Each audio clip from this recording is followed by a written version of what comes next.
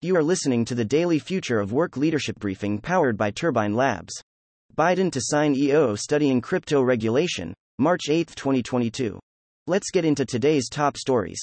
Shell announced it will stop buying Russian oil and gas and will shut down its services and operations within the country as corporations face continued pressure to sever ties over the invasion of Ukraine. Shell's CEO apologized for purchasing Russian crude oil last week and pledged to donate the profits from the remaining supply to relief efforts for Ukraine. The U.S. is expected to announce a ban on imports of Russian oil, a move that will likely push energy prices higher. Minneapolis teachers and support personnel will begin striking Tuesday after the teachers' union and district failed to reach an agreement for a new contract, with unresolved issues including providing mental health services, reducing class sizes, and increasing pay. Neighboring St. Paul Public Schools averted a strike Monday after reaching a tentative agreement. Florida's Surgeon General recommended against healthy children getting coronavirus vaccines, citing rare cases of myocarditis among young men and boys post-mRNA vaccination despite lower hospitalization rates for vaccinated children. Florida is the first state to break with the Centers for Disease Control's vaccine recommendation for children. President Joe Biden will sign an executive order outlining the government's strategy for cryptocurrency. The White House will also look to address the threat of ransomware and other cybercrime in the industry. Cryptocurrency could see a regulatory shift following a series of reports from federal agencies examining the legal and economic impact of digital assets.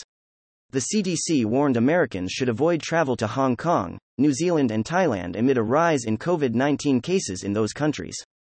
Virus hospitalizations hit a record of 750 in New Zealand as the country saw another record of nearly 24,000 daily cases, while mainland China logged its highest number of daily new symptomatic infections in 2 years despite its zero-tolerance approach to the pandemic. Content facts. Turbine Labs has tracked 19,914 media articles and blogs and 96,241 social media posts over the last 24 hours. The next Turbine Labs leadership briefing will be delivered on Wednesday, March 9th, at 9:30 a.m. Eastern Time. Questions or feedback? Don't hesitate to reach out to us directly. Hi, I'm Avalon, and I curated today's new work leadership briefing powered by Turbine Labs. At Turbine Labs, our AI software reads and identifies significant media at 54,000 times the speed of a human reader, so you can take advantage of the most relevant and impactful information without media fatigue or misinformation. If you enjoyed this daily briefing, I invite you to like, subscribe, and share on social media.